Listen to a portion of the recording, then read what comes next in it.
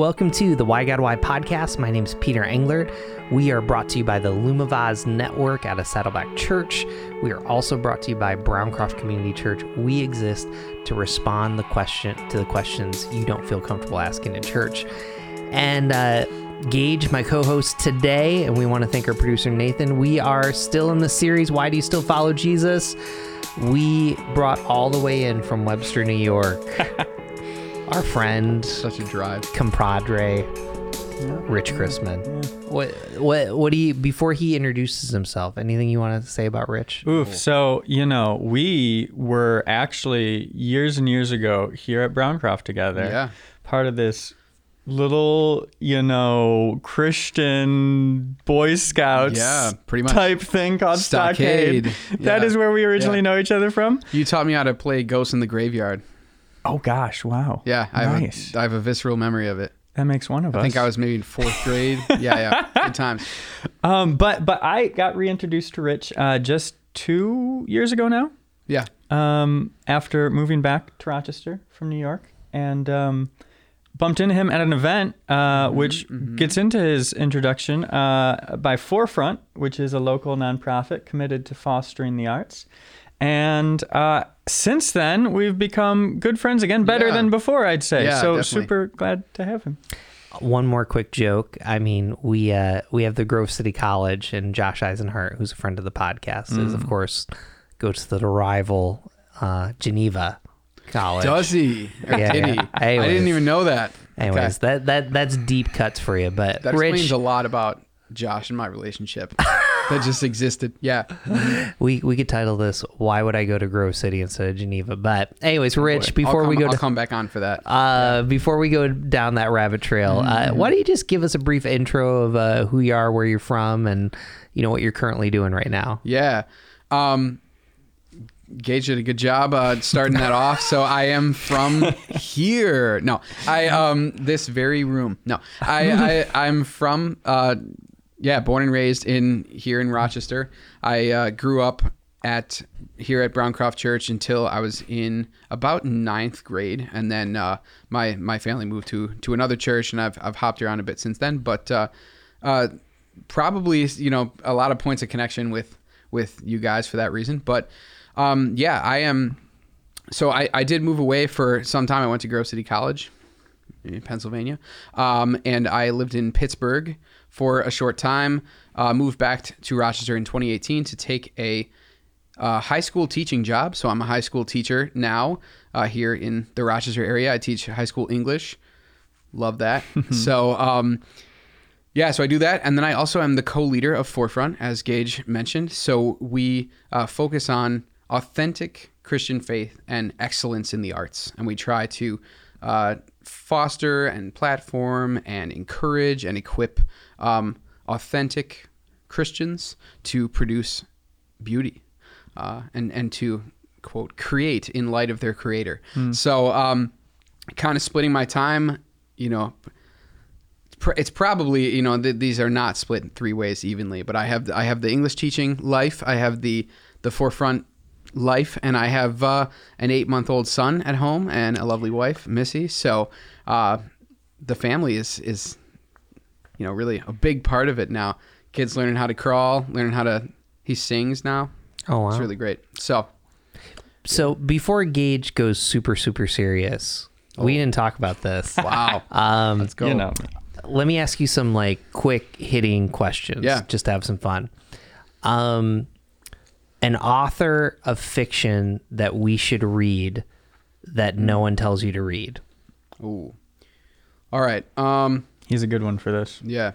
So especially in the Christian circle, this is specifically to Christian listeners, viewers. You probably heard of Neil Gaiman. So he wrote Sandman and American Gods and Good Omens and things like that.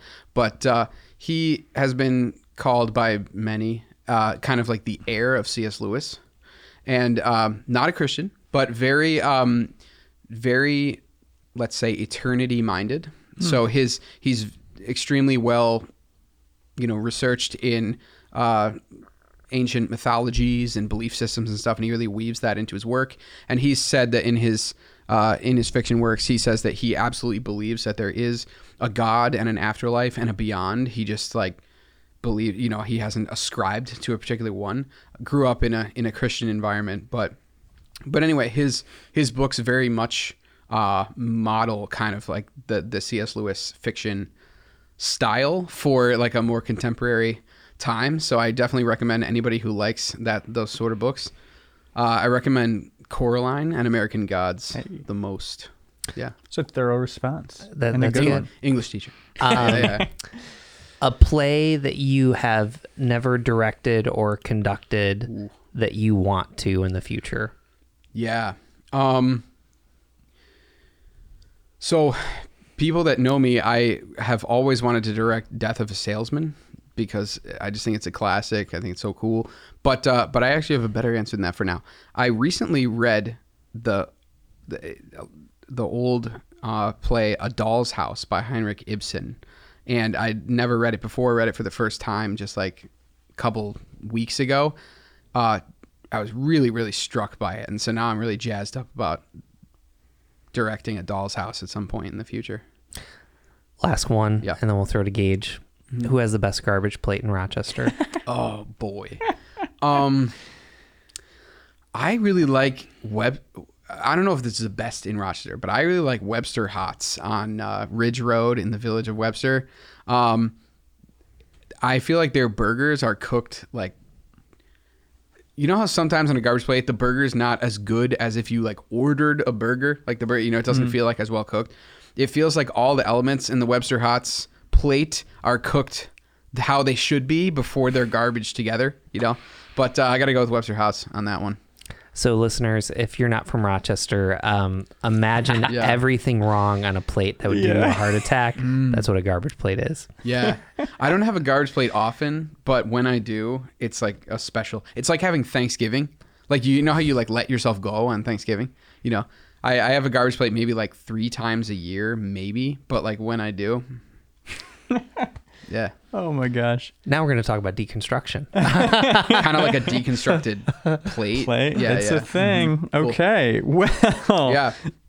Yeah. Well, let's get into it. Mm-hmm. So, like we said, we share some pretty humorous, deep church background that we could, maybe roll our eyes at bits and pieces, but also maybe be grateful for others. Sure. But to get us into your story a bit further, share a little bit more about your faith journey as you grew up and got older. Yeah. So there's a lot of strands here, so I'm going to try to keep it, as sensible as I can. But so I grew up as far as my memory goes, I grew up at Browncroft here and had a absolutely fantastic childhood as a member of the church. Like, I have nothing but fond memories of my as far back as I can remember through my elementary years and like middle school years here at Browncroft. Absolutely cultivated a real faith here. We had were you a part of Bible Steppers? I wasn't. Okay. So a group of parents in like I guess probably like early 2000s, I would say, put together like a Sunday school class here at Browncroft where like it was, like optional. You could sign up for it. And they called it Bible Steppers. I don't know if they had a curriculum or not. It's a long time ago, but we, we were young kids and they taught us like through books of the Bible. And I learned a ton through that. And it was a rotating, like different parents would take different weeks and stuff.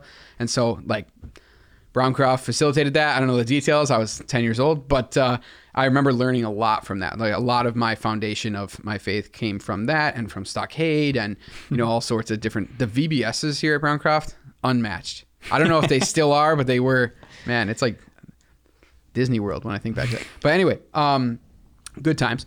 So also just like some other factors in there, my, shortly before I can remember, but like when I was young in my life, my parents were from a Catholic background. So my dad, in particular, was pretty committed to being Roman Catholic. So there's elements of that kind of like existed in my parents' faith, and a lot of my faith kind of growing up, I didn't recognize it at the time, but I can see it now. a lot of, I guess, opinions maybe that I was introduced to about like, elements of the Christian faith were very much reactionary to the Catholic understanding. So, like whatever questions like, what is communion? Like I think I was raised not just by my parents, but by I think a lot of people in my circle at the time. The answers to those questions were very much like calculated in reaction to the Catholic response that was disagreed with. So that was there. But hold on one second, just for our listeners, like you're talking about transubstantiation. I probably messed that up. Where I think the Catholic belief that that the bread and the wine actually become part of the body, whereas the Protestant is symbolism. If you're a theologian, I just try to give probably a couple 100-year doctrinal, right. Just and like the idea too that like most like even lowercase c Catholic churches, right, that are connected to the more historic church, like Presbyterian and Anglican and stuff, look at communion or the Lord's Supper or the Eucharist as like the center of the Christian experience. Whereas growing up in a more like non-denominational evangelical environment, like communion was like a great tradition that we did, but like I definitely didn't grow up thinking that communion was like an essential center point of the Christian experience, so just things like that. Also things about baptism. Like I remember like I had like friends growing up who like were going to their baby sister's baptism. And I was like, why is your baby sister being baptized? She can't make that decision, so things like that. But anyway, so I grew up very plugged in to my evangelical Christian faith as a young kid. We did switch churches when I was like in early high school, and I had a really difficult time. Some people, you probably had this experience. I had a really difficult time. Like I was very connected with friends here at Browncroft, went to a new church that was much smaller and older, as you'll see if you leave a large evangelical church for a smaller, more traditional church. And I had a really difficult time making friends. And in kind of like a rebellion that I didn't see as a rebellion at the time, but like I was like annoyed that we went to a new church. I was like a teenager, like wanted to stay with my friends. I really like unplugged. So even though I was a regular church goer and I was like participant in youth group and stuff in high school, I was emotionally and spiritually not there, So I think, and I really thank God for that tremendous foundation that I had, because I don't think I grew too much in like the high school years. So funny thing, I won't drop any names because like person also went to Browncroft. You probably know them, but anyway, so I had this like rivalry in high school with this girl that went to high school with me that also grew up with us at church. And my dad will deny this to this day, but I think she was like better at school and like, whatever than I was. And I remember this like rivalry where like I felt like my dad would always be like, well, so-and-so did this or like whatever, why don't you do that? And I always felt like I was competing. So she said, we were like juniors or seniors, I don't remember. And she said like, we're talking about college or something. And then she said like, oh yeah, I think I'm going to go to Grove City College. And I swear I did not wear this shirt as an ad. I just wore it today. But anyway, she's like, I'm going to go to Grove City College. I had never heard of it. No one in my family had heard of it. Christian private college in Pennsylvania, if you're unaware.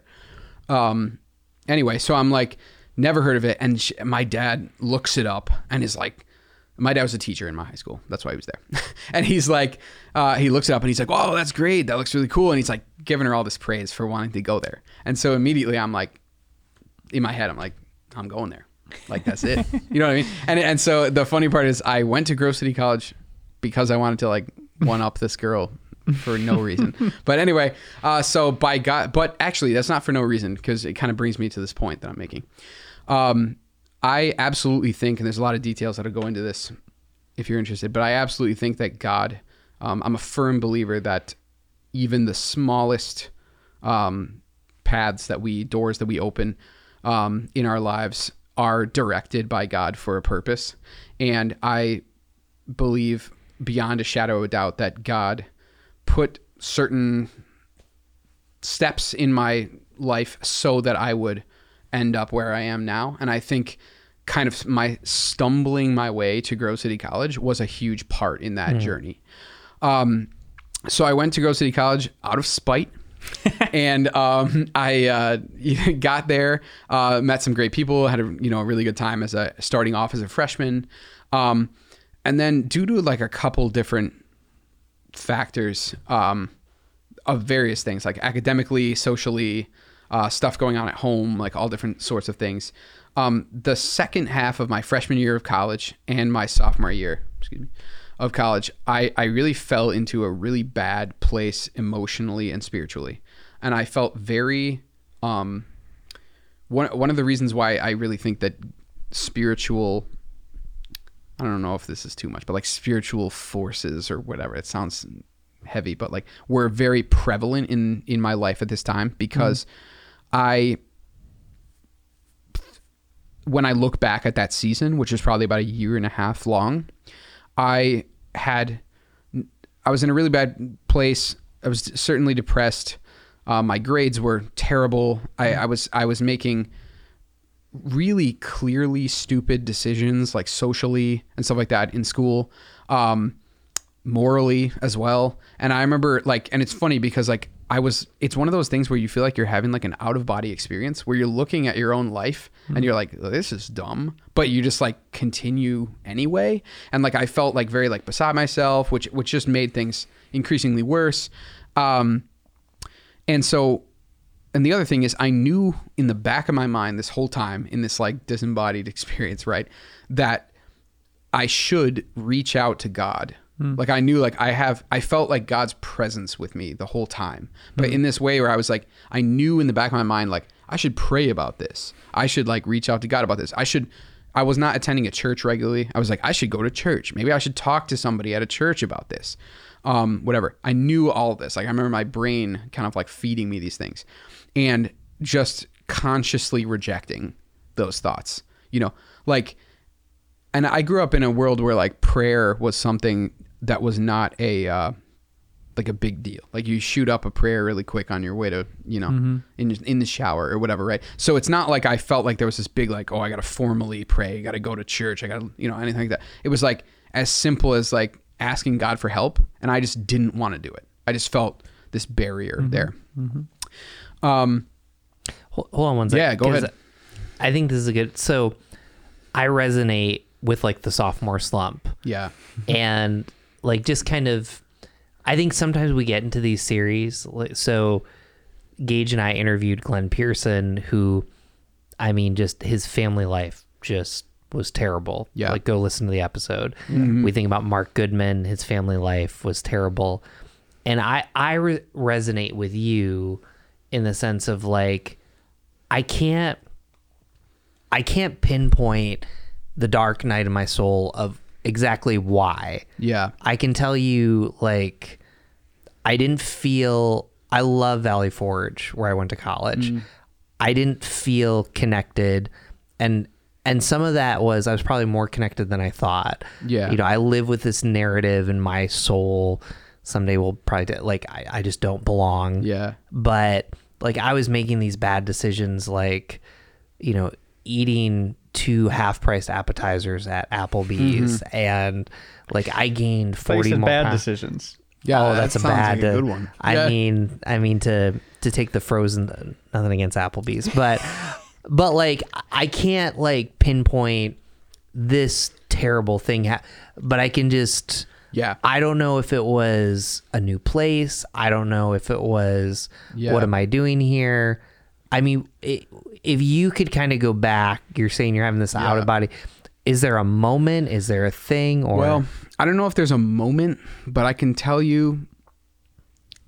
See, I wasn't even planning on going this deep here, but I can tell you that there were. I don't know about a moment, but there were 3 factors that brought me down, like 3 hopefully metaphorical demons in my life. Right. I went to a Christian, so people that are considering whether to send your children to a Christian school, I went to a Christian college, and I desperately wanted to be unique and have an identity that was interesting so I could make friends. And it sounds so silly, like in retrospect, But if you go to a Christian school, the easiest way to make yourself unique and interesting is to be contrary to the Christian faith. So I felt this like deep inner desire to be different. And I did that. Like, you can really stir up some controversy at a school like Grove City if you start claiming that you're buying into like just very like left and right of center theologies, like open theism or like or universalism or like things like that. I remember reading like a bunch for a while about like Islam, but not in a way because I truly was interested in like considering Islam. It was like, oh, if I'm sitting in the student union with like a Quran, people are going to be like, whoa, that guy's interesting. Like, that's what I thought, you know what I mean? And it did work to some degree, but I think I made friends with the people that you don't go to a Christian college to make friends with. You know what I mean? Like, I think that was a negative thing. And the other two kind of elements, which are, I think, like less obviously nefarious maybe, but worked out negatively, was I was dating someone from high school and moved away. And I think that I was I didn't even give myself the chance to be fully present where I was because I was just, and I'm not saying there's anything wrong with like long distance dating, right? But like, you have to, if you're going to long distance date, you have to take the effort to be as much as you can present in both places at both times, right? Or like split that in a healthy way, where I feel like I was never present at that time where I should have been, you know what I mean? And that was really bad. And then the other like kind of third element was I definitely, in that dating relationship and like elsewhere, I definitely, like many college kids do, I definitely went down that like kind of moral slippery slope where I kind of allowed myself to like experiment with things and then also be like, oh, I'm not immediately reaping a negative consequence. So all those things that I was told about how this thing is bad for you must not be true. But of course, like, I'm not an idiot. I believe that I was saved this whole time, possibly. I'm not sure, but I feel that way. So like, I had like a conscience. I feel like I had the Holy Spirit. Like, I can remember making really dumb decisions that I knew were destructive and having the conversation in my head and being like, this is bad. It's going to hurt you. It disappoints God. Like, all these things. And me just being like, just cramming that down and like acting like that wasn't real. So anyway, to answer that question, I don't think there's like a particular moment, but I think that allowing myself to not try to be present where I was, desperately desiring an identity that was not found in Christ or in my true identity as a Christian. And then basically taking gambles with things that I knew were sinful and dangerous. So those kind of three elements are what brought me there. Gage is probably going to ask that question, but you just had me thinking, my favorite show that should have gotten extended next season was Freaks and Geeks. And there's this very classic scene where they're at the dinner table. I think they're talking about smoking or drinking. And like the dad's response is, well, Aunt so-and-so used to smoke and drink. You know what happened to them? They died. Yeah. It just, it felt like that kind of like, I don't think the people we grew up with, the adults, the leaders in our life intended to do that. But that scene resonates because it's like, you're going to read a book on open theism. You know what happens to people who read it? You're going to die eternally. Yeah. And I remember too, like, very much the feeling, even though I knew, like I said, that it wasn't true, there was very much that lie in my ear that like, you know, if you do this, you're going to die. And I did it and I didn't die. Yeah. So it must be fine. You know, like that sort of thing. Right. Yeah. Anyway. Yeah. So to kind of like, on the upslide though, so that was happening when I was in college. Pretty dark time. When I think back to it, it's actually like funny because it feels so distant now. That like next fall will be like my 10 years out of college. So hasn't been like that long, but like it feels tremendously distant. because I feel like I'm a different person. Like it feels very different. But anyway, so I'm in this really bad place. I'm considering dropping out of school at this time. And I'm being told by a professor that I really respect. I will never forget this. He pulls me into his office and says, if you end this semester the way that you ended the last couple, he's my advisor. And he's like, I'm going to recommend you be removed from school. And I remember it just like, and I was a straight A student in high school, like very shocking to hear that. Like it just wasn't who I was. And that was a little bit of a wake up call, but not enough to like really turn the gears. So this brings me to why am I involved in Forefront and stuff, right? So I'm going to drop out of school. I have no plans. My relationship with my parents is iffy at this point because they're really disappointed and confused, and all this sort of stuff. And there's really I have no idea what's going on. And this one professor that I have for a random class, like not even a core class, she is also the director of the theater at the school. She directs 2 shows a year. And to this day, I don't understand why she did this, but like, thank God she did. So she starts having a conversation with me one day in class about different like jobs that are necessary to make a historical play, work, right? And we're talking about that. And so if you're unfamiliar with drama, there's a position called the dramaturg, and there's a study called dramaturgy, which is essentially doing research to maintain the historical and aesthetic accuracy of a play that takes place in a particular time or place. Yeah. So she's talking to me about dramaturgy, and I'm like, well, that's interesting. Never heard anything of it before, whatever. I guess I expressed like some interest or whatever. Out of the blue, no evidence that I could pull this off. In fact, only evidence to the contrary. Like, I think I was doing poorly in her class. She asked me if I wanted to be the dramaturg and assistant student director for the spring play. And I was like completely taken aback. Like, I was like, I don't do that. Like, I don't do theater, whatever. And she was like, I think you can do it. And like, it was almost like she, like knighted me. Like she like she was like, because I say so, you can do this, right? And I remember thinking, okay, this sounds like fun, but then slowly that evolved into, I must do this because she chose me to do it. And like, I won't let her down. You know what I mean? And I had like barely a relationship with her at this time. So long story short, she took this chance on me for no apparent reason at the time. And I tucked fully into doing this research for this play we were doing. It's John Logan's Red. Fantastic play. Anyway, so I'm doing all this research, hours at night, working in her office, researching stuff, giving her reports of like what I'm finding, working with the actors, talk about these things, the set designers, all this stuff. And then I start noticing that I'm doing like, I picture this as like a montage, like a movie in my head, all the music's playing on. Yeah. But anyway, that's happening. I start realizing that like, oh wait, when I do a bunch of research and, show the actors what I found or whatever, that's effective. Why don't I do that for my classes as well? So then I start like applying that same effort in like elsewhere as well. My grades start going up.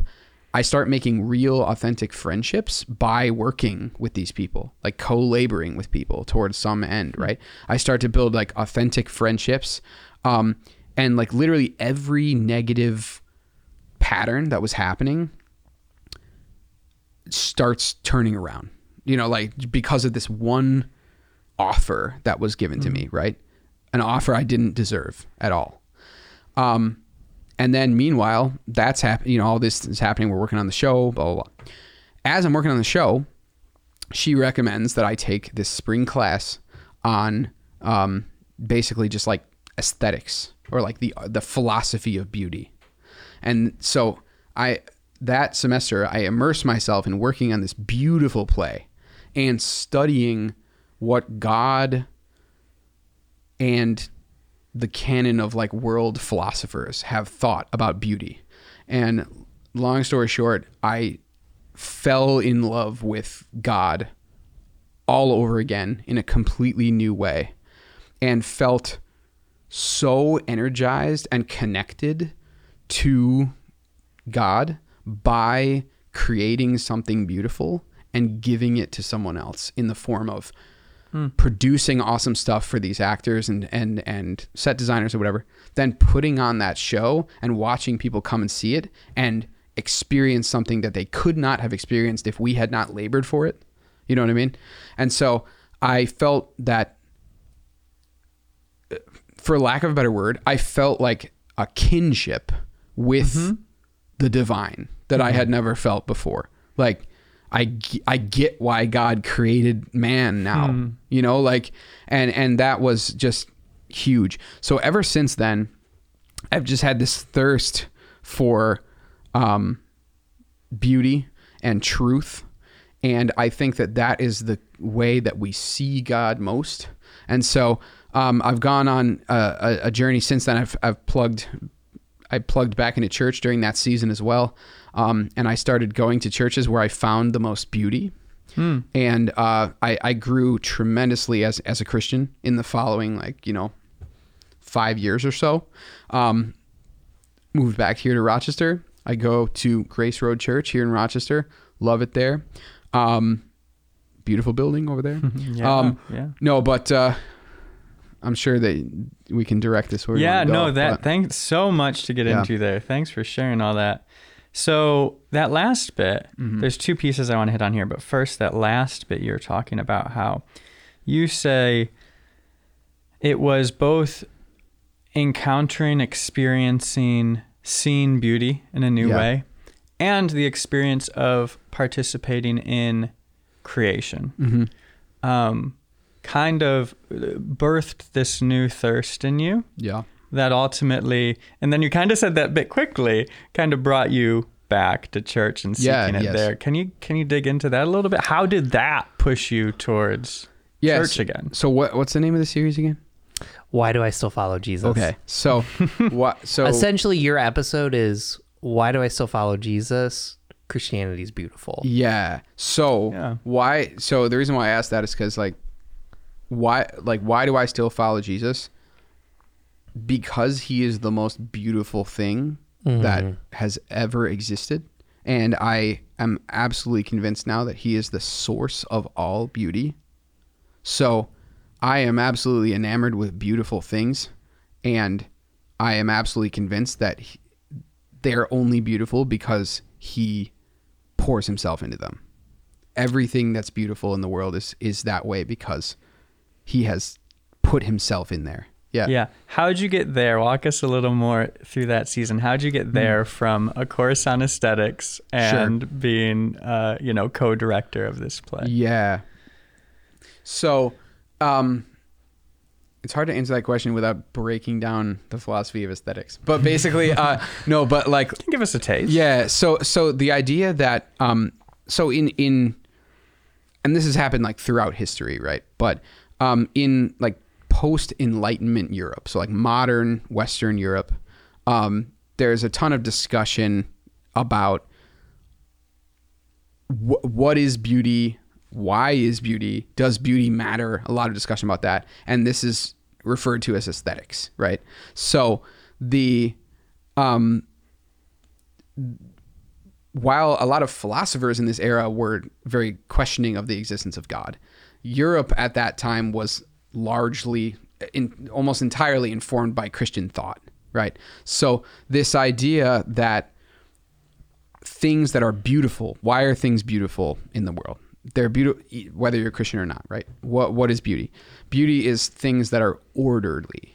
They're ordered, they're structured, they're predictable, they're resonant, they're cordant. So like music that is you play a number of notes that sound well together, right? That's cordance. And then in the things that are beautiful are balanced, right? And then we also find contrast beautiful. And we find contrast beautiful because it's drama. So if you look at a piece of visual art that has a tremendous amount of contrast, why is that arresting to you? It's the same reason why we love Revenge of the Sith, man. Because there's drama and pain, right? Do we love Revenge of the Sith? We do. I don't know about you, but that I was trying to think of something that most people have seen that's very dramatic. So anyway, that sort of thing. And then I started realizing through the study of aesthetics, right, that all forms of creativity, be it fine art, music, literature, painting, right, but also cooking and home repair and all these things, right, are all ways that we bring order and balance to a world that has been deconstructed by the fall of man and the entrance of sin into the world. So once I realized that, like, wait a minute, the work of the artist or the creator or anybody, like, even if you're like a lawn maintenance person, right? Yeah. Why do we maintain our lawns? Because we're bringing order and balance to a world that is unbalanced and chaotic and has thorns and weeds and stuff like that, right? So if you're unfamiliar with kind of Christian aestheticism, right? The idea that it is part of the mandate that God gave Adam and Eve, and then even more so the mandate that God gave the disciples, the Great Commission as well, I think can be translated to the fact that God created a perfect world that was beautiful in every way. And then due to the fall of man, the world has been invaded by an ungodly nature, an antichrist nature has invaded the world. And God will one day restore all things, not only to how they were in the garden, but into a better place than the better way than they were in the garden. And what will make them better? The fact that humanity will be there in a perfected way. And the work that we have done to co-labor with God to restore the world will be there. So everything that we do to, like, when you sweep your kitchen floor, you're actually doing art. When you sweep the floor, you are taking away chaos and discord from God's creation to make it more beautiful. And we do that in, it's easy to see how that's done when you take like a rundown old house or something, and then you hire an excellent interior designer and an awesome craftsman team to make a rundown old house into like this beautiful, whatever your style is, right? Picture it in your mind, right? We can see how that's like, wow, that's like, but that's what God does. He takes broken stuff and puts balance and color and drama and truth into them and makes them what they're meant to be. So that's extremely deep and remarkable. Thank you. But that's not the end of your first deconstruction, Dark Night of the Soul. It seems like that's... Okay, sorry, I'm not answering your question. Oh, no. You answered Gage's question, but okay. I think I want to kind of bring us back to kind of where... Actually, let me really quick. I think the answer to your question, which I should have just started with. No, I should have just started with how did that how did that become what I was just talking about, right? Yeah. And I think the answer is I didn't feel like I had anything to live for until I understood that what we're all living for is helping to participate with God's restoration of the world. So now I see everything as participation with that. So that's what happened. So that's actually a perfect segue because I think some people feel like I go through a season of doubt. I go through a season of deconstruction. Yeah. I go through that. I'm good. Mm-hmm. And you can come to that conclusion. I'm part of this grand master story and drama. But you've experienced one within the last 5 years or so. Yeah. So I have like toyed around for drama's sake with the term deconstruction. So I'm assuming this is what you're getting at. I've had like what I can call... Bring us up to speed for the listeners on timeline. So we're just talking about your new encounter with God and beauty. Yeah. That was when? Let's say like 2013. So Okay. about like 10 years ago. Okay. You get married, Yeah. So Pittsburgh, move back to So Rochester. life was awesome after that point. Got something to live for. Got an awesome social circle now. Going to church, plugged into an awesome church. Graduated college. Things are going well. Connected with my now wife, who went to Grove City, but we didn't know each other there, ironically. So that's awesome. Things are looking up. I decided to pursue being an English teacher. Love literature, love young people. It just worked out. I went back to school for that. I went to Roberts Wesleyan here in Rochester for my master's degree. That's all happening in this kind of time period. I'm really plugged into my faith during this time. And then, so during this whole season, I'm attending an Anglican church, a member of an Anglican church that is, if you're a theology, church history nerd, it was an ACNA church plant, so conservative wing of the Anglican church. I was attracted to it because of its historic nature and its deep focus on beauty. I forget who said this, but a like church historian said that the thing that differentiates Protestant denominations is their second book. So the idea is Protestants hold the Bible above Sure. either prima or sola scriptura, right? And then there's a second book that they use. So like the Presbyterians use like the Westminster Catechism. The Lutherans use the Book of Concord, right? And the Anglicans use the Book of Common Prayer. So I remember being absolutely struck by the fact that like there's this beautiful book of extremely orderly, effectively poetry, It's like an extension of the Psalms, And I was like, this is just beautiful. And then not only the fact that like, C.S. Lewis and all that stuff. But yeah, evangelicals, love to identify with C.S. Lewis, but like C.S. Lewis would not be happy with evangelicals. He was a hardcore high church Anglican, big Eucharist guy. Anyway, no smoke machines, but anyway. Yeah. But anyway, so I've always been like enamored with like that sort of thing. But I'm going to an Anglican church. I got confirmed in that church. And actually like participated as a lay minister, helped with the sacraments, and stuff like that, which was just a beautiful season. Like, I feel like I just grew tremendously in that time. But during that, I'm also kind of exposed to, I don't know if this is the right term, but what I'm going to call historic Christianity. And I'll define what I mean by that.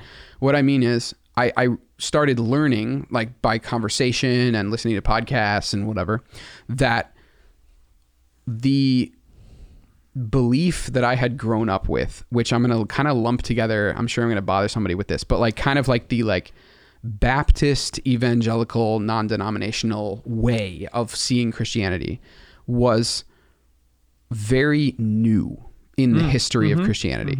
So while Baptists love to point to the fact that there have been effectively Baptists from the very beginning of the church history, and granted, the vast majority of organized Christianity, be it Roman Catholic or Eastern Orthodox or otherwise, have all agreed on a number of main tenets. So like even high church Protestants, Presbyterians, Lutherans, Anglicans agree on arguably more things with the Catholic and Orthodox Church than they do with the evangelical faith I grew up with. So here comes my deconstruction. So starting in probably 2016 or 2017, I really deeply encountered this through a close friendship with a Byzantine Catholic priest. Weird circumstance how we became friends, but that's for another story. But so I started hanging out with this guy like multiple times a week, and we're just talking. He invites me to his church. He's a seminarian at Cyril and Methodius Byzantine Seminary in Pittsburgh, whatever. And he basically just, among other people, opens my eyes to the fact that my version, my interpretation of Christianity is like only like 50 years old, like 50, 60 years old. And I realize this is arguable, right? But it feels like I'm like knocked on, off my feet by this reality. I'm like, wait a minute. So, and like the joke I just made about C.S. Lewis, it like rocked me when I started to realize that heroes of the Christian faith that I admire would probably not even consider me a Christian because my theology has gone so astray from, and before you think where I'm going, right? I have reconciled these things now, I think. Yeah. But like at the time, I'm thinking, if I met C.S. Lewis or J.R.R. Tolkien or, you know, even people like Charles Spurgeon, you know, like people that a lot of us admire, Quote, yeah. but also Martin Luther, John Calvin. Like Martin Luther and John Calvin would not, I believe, affirm the authenticity of like non-denominational Christianity. I think they would see it as like a heretical sect, you know. Luther for sure, because Luther thought Calvin was that, you know. So like, but I think famously Calvin would not admit someone into his, you know, group if they didn't fast twice a week. Wow, I hadn't heard that one. No, but which is foreign to most of us. But anyway. it's very ironic to me, and like if you never had this thought, you know, sorry, but it always strikes me as funny when I'm sitting in like a non-denominational evangelical church and people are like proudly quoting Luther or Calvin or whoever as if like he's one of us. And I'm like, if Luther rose from the grave and came to this church, he would decry you from the pulpit. You know what I mean? So anyway, so long story short, I always say that as a transition, but what I mean though is that I really got like shaken. And when I say shaken, this is why I'm toying with the word deconstruction, because I was not shaken at any point, thank God, in my belief in God or in my faith that Jesus Christ is the Son of God and the Messiah and the Savior of the world. At no point was I worried about that. However, I became deeply paranoid that the Jesus that I had been sold by Browncroft and every other, you know, like evangelical experience that I had was a farce. And that the true Jesus was found elsewhere, and that I had been sold a cheap counterfeit. And there was a period of probably a year and a half or maybe 2 years. So like, yeah, probably from like 2017 to like almost 2020, I was in a different kind of dark night where I was very anxious, like at all times, constantly trying to consume more information. And I had this deep, deep fear that the way, right, like the pathway through the narrow gate, right, to true life with Christ was much narrower than I had ever thought. And that most people that I knew that called themselves Christians were horribly deceived, and that we weren't actually Christians at all. And that led me basically to the Roman Catholic Church. And I don't want to spend too much time on that, but my idea... actually, if you would pause, because I think this is a powerful moment, because I think a lot of our listeners probably relate to a lot of what you just said. I know I have in parts of my own journey as well. Feeling like the Christianity they've known their life is this, you know, modern, inauthentic expression of an ancient thing. Or I don't know about I might, just for the sake of it, like if not inauthentic, just something that's so shallow that it barely even touches. Like imagine like, you know, there's like this huge nutritious meal spread on the table, right? And God has like offered this Thanksgiving meal. And then I go to a spot and they're only feeding me gravy. And they're like, this is church, this is God. But the entire table has been set. Like I felt like in the evangelical American church, I was just being fed gravy when everything else was there. Well, and one thing to point out, because I want to hear your response to Gabe's question. So there's something very unique about what you both have kind of experienced with kind of this tie to historic Christianity. But as a pastor, there's also something that's kind of universal. Yeah. Is we tend to question where we grew up. Sure. And so we tend I haven't not thought about that. Like, for sure. So like I meet individuals that follow Jesus that grew up Catholic and all of a sudden they become evangelical. Right. And I think it's a powerful thing to think about. Which was my parents' journey. Yeah. So I think that in many ways, sometimes we don't sit back and stop and think about like, how much am I responding to what I grew up? So anyways. And how much are we just like penduluming? You know, like every generation, it's like, oh, mommy and daddy taught me this, so this. And then my kid's going to be like the most modern Christian you've ever seen. Yeah, no. Right. Anyway. So yeah, I know because we've already established you go to Grace Road currently, Yes. right? And so you currently not a Catholic church. Not a Catholic church. It's not even in the grand scheme of things a very liturgical church. It's similar to Browncroft in that it's more, modern evangelical. Yeah. So we know this place that you just described you didn't stay in. Yeah. But I wanted to acknowledge that because I think it has some weight. So then what? So I use a lot of analogies, so like we'll see if this works, but I didn't stay there, but imagine that like this journey into historic Christianity was, I went on this quest through these different denominations, and I kind of climbed the pretty predictable ladder. Like I was like most non-denominational churches are effectively Baptist, like theologically speaking, right? So I was like, okay, the next step above Baptist is kind of like Presbyterian, and then you can go like Lutheran, then you can go Anglican, then you go Catholic, then you go Orthodox, right? So like that sort of thing, right? So I like followed the staircase, if that makes sense. And each like step up the staircase as I was like researching and learning more, even though now I'm like kind of back where I started, I gained a ton of treasure along the way.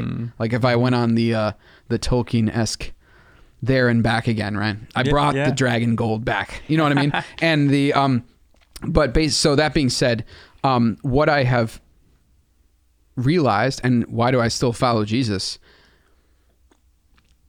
Do I think that, like I said, I think Jesus and beauty are inextricably connected, right? So when I started following this staircase, it was because I was following the beauty. Where is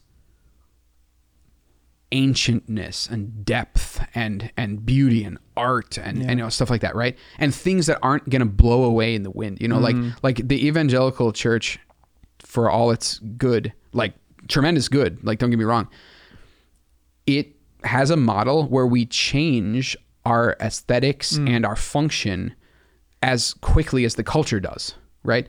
And there's great positives to be said about that, but at the time I was like, that's not rooted in anything. It's like nothing, right? So I kept climbing up this ladder, and then I started really questioning, because the question was, I realized that if I accept this trail, which is Christ is only found where all this beauty is, right?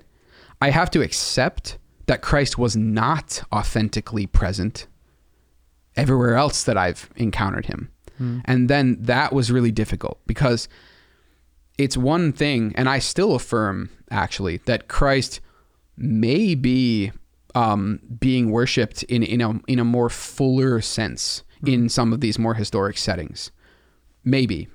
I'm not a theologian.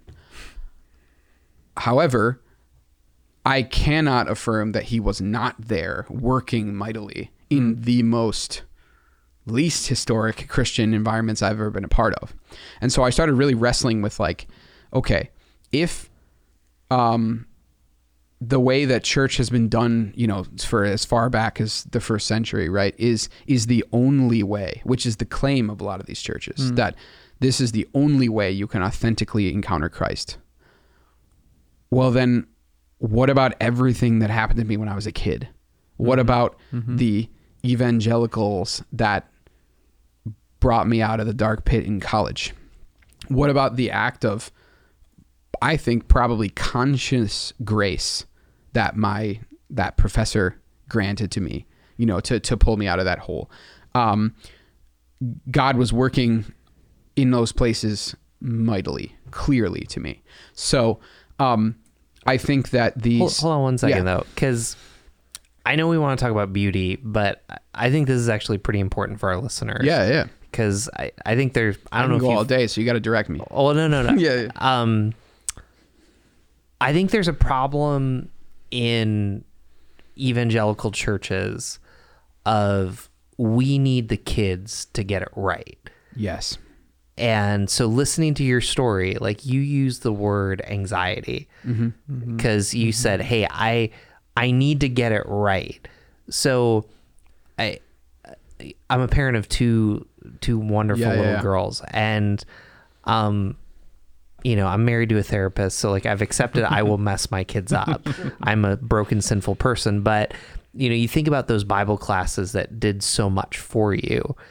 But I think that part of our generation as millennials struggled with was you need to get it right. And some of us with the anxiety, we went super, super deep. Yeah. And so we're like, so you go up the staircase and it's like, well, I have to find the most accurate version of Christianity. And other people, when they start going down the accurate road. And so I think where I want to kind of transition you just for a second is there's the get it right piece that leads people to different directions. But you talked about beauty, but ultimately, if we were to talk about anything that sets Christianity apart, no matter how theologically deep, is love. Yeah. It's the power of somebody taking you in, and that's all in your story. Yes, absolutely. And I'm glad you picked that up. I think too, I think absolutely that love that other people showed me unconditionally is what has like pulled me along this road. And I think that's God's love being tooled through people, but I think that the other thing that sets Christianity apart from every other faith is the fact that it's about God. It's not about me. And what I mean by that is the fact that in every other faith, as far as I'm aware, you do have to get it right. You have to have the proper knowledge. You have to have the proper behavior. You have to do the right ritual to ensure that you are forgiven or whatever, right? But in Christianity, and this is what I learned going up and down the staircase, in Christianity, it's about your heart, and it's about your intent, and it's about your desire to authentically relate with your Creator. And I'm not saying that just by having, that desire, though C.S. Lewis might argue it. I think that when we read the words of Christ, right, he is constantly admonishing the religious for making it really matter. Is your theology in line with mine? Is your ritual in line with mine? Is my whatever? And Jesus is like, hey, like I'm right here. Like, this is, and I think that so again, like I have tremendous value for like the older traditions now that I didn't have like 5-6 years ago. But I also realized that like where is Jesus found? Where is God's love found? And I think it's found everywhere that he's sought. You know what I mean? I think he will make himself present wherever two or more are gathered in his name, right? As scripture says.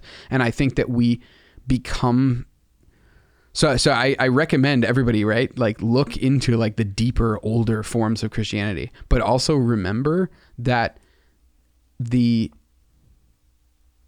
Christ came for the meek, and he came for the outliers, right? And he came for where you don't expect to see him, right? That's where he was found, right? So whenever we limit, like, oh, Christ can't be outside these walls that we created, right?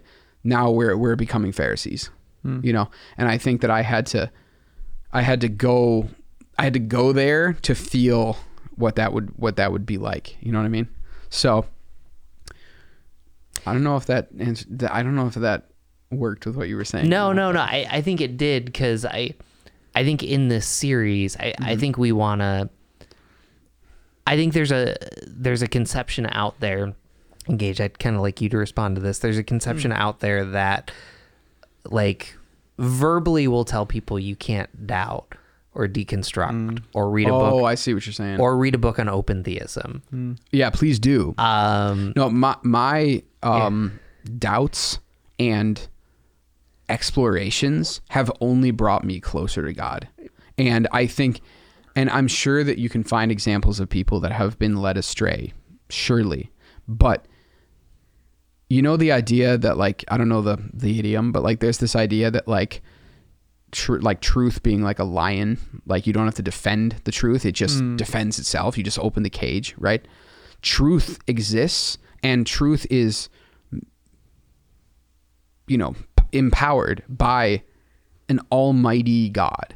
So God is not afraid of you looking for the truth. Like, he's there, and he's in control of like what you find and what you don't find. You know what I mean? And I think that when we live in anxiety, that we're not allowed to doubt. We're not allowed to explore. We're not allowed to stumble. Like, I think that separates us from God. This has been a very rich conversation. Rich, pun intended. We probably need to have you on again, but I kind of want to come to kind of a close. So maybe, why don't you just, before we get to our final remarks, why don't you just kind of wrap up kind of, you have this first experience with beauty. Yeah. You know, it almost matches, you know, the story of the disciples. The disciples first meet Jesus, they begin to follow him. And then, however, I grew up Pentecostal, so you have the baptism of the Holy Spirit. We won't, but it's almost as if the first deconstruction was to bring you back to Jesus, and this second deconstruction is it's like a second work of grace. Yeah. What was that like? It's almost Methodist. No, but but the idea, absolutely. I think that I think a good summary of everything that we've talked about is the fact that I am absolutely convinced now of the fact that God has been clearly directing my path each step of the way, in ways that sometimes even appear supernatural. And I think that the highs and lows that I've experienced have been purposeful. Like, don't get me wrong, I don't think that God causes us to sin and then therefore feel the repercussions of our sin, but God directs our lives in such a way that I think that the highs and lows that I have experienced have been very purposely designed by God to make me the man I am today. And I look forward to what he's going to continue to do in that way. Like, I'll give you an example. When I was at Grove City in that dark period, I desperately wanted to leave. And again, when I think back, it's so funny, and it shows me how like ungodly of a position I was in at the time, because when I think back, there was like no reason why I should have wanted to leave, but I like desperately wanted to get away. You know what I mean? And so I applied to a number of schools all over the place. Like, I shotgunned applications out there to schools that were way below my resume, effectively, and I got denied from every one. And now you may be thinking, wow, maybe you weren't as smart as you thought. No, but what I'm saying is, it literally, like, multiple people commented that they were like, it makes no sense that you didn't get into any of those schools. Like, there's no sense to it. And I think God was clearly putting up a barrier because he had something for me at Grove City. And if I had left, none of that stuff that I told you about would have happened. And I think he put me through the ringer of applying to all these schools and getting rejection letter after rejection letter that made zero sense, so that I would like he was like, I want you here. Feel all these doors that should be open. I'm closing them one after another. So you realize that I don't want you to go through any, you know? So trust him, people. Yeah. Tweet that. Well, we're definitely gonna have to have you back on again. Yeah. You know what? So much more we could get. We haven't even talked about Forefront yet. Well, you know, we have done some Christmas episodes. That's true. I guess what we can do with Forefront too is we always like to make podcasting decisions. We have a third series coming up. We're calling it Questions of Our Day, also known as Spicy Questions. One of our co-hosts, Alyssa Matz. I think we have a place for you in Hot that series. takes. Let's do it. All right. Final remarks. Gage, where do you want to go? All right. Oh, gosh. Yeah. Like we've already said, there so much, so many conversations we've opened that we could get so much deeper into. I so appreciate our friendship. I so appreciate your journey, your honesty, your openness, sharing it with us. A million things, but I'm gonna maybe a little ambitiously try to wrap up two themes that came out from this conversation to me. And one was the predictable, the beauty aspect, because we knew coming in this conversation we were going to talk about that. But then the other thing I didn't know coming in here was that theme you just hit on pretty heavily with that doors analogy is God's hand, God's guiding hand, and I would say even redeeming hand. And I think those two beautifully wrap together, because it's in fact the beauty God makes out of our wandering or tragedy that befalls us or around us, darkness in the world, that I think is so powerful. It wouldn't be, well, I shouldn't say that. I'm gonna not resist the temptation right now to mention Tolkien in an episode on beauty. And I just can't help thinking of the opening. And 90% of what we talked about was C.S. Lewis. Fight. Yeah, Anyways, let's go. Well, I can't resist thinking of the beginning, the opening of the Silmarillion, where, you know, for our listeners who aren't familiar, I purposely chose not to go there, so thank you. Excellent. For those who aren't familiar with it, it's this gorgeous poetic narrative where this God figure in Tolkien's world universe, the creator figure, has created these beings, these angelic-like beings, and wants to invite them into the role of co-creating with him Middle-earth. And he does it via song.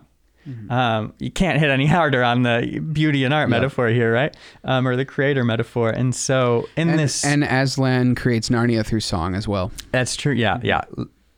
They were friends, so it makes sense. But in the Silmarillion, this work of Tolkien, the God figure invites these angelic beings into creating Middle-earth through song, but then some of them start singing dissonantly. We talked a minute about resonance, but some of them start singing dissonantly, and at first seeming to throw off the song. And this happens time and time again, but each time Tolkien's God character weaves the discord into a new layer of the song, more beautiful than it was before. Read the opening to the Silmarillion. It's way more beautiful than I paraphrased just now. I got a quick, really practical one for you. Ready? Who's seen The Prince of Egypt? Come on. Oh, yeah. All right. So The Prince of Egypt, I talk about epics in my 9th grade class, right? Foundational epics. So we talk about the Iliad and the Odyssey for the Greeks, right? And then I talk about the Exodus for a Judeo-Christian society, right? The Exodus, pretend for a minute that the Exodus was an entirely fictional story. Absolutely incredible drama. Incredible story, right? Like, the Prince of Egypt is, you know, found in a basket, and he's a Hebrew, and then he goes and frees his people against his brother. Like, incredible, right? The God puts, the Pharaoh kills the firstborn sons, right? Which of course prefigures Christ, which is insane, right? But the Pharaoh kills the firstborn sons. She puts her baby in a basket. All these horrible things, right? Moses kills a man and runs away into the desert, right? All these horrible experiences create a beautiful drama. And that's what God's doing out here. He's creating a beautiful drama, and he's using us to do it. And dramas are pretty boring if there's no downslides. So like if you're in a bad spot right now, it's part of God's awesome story,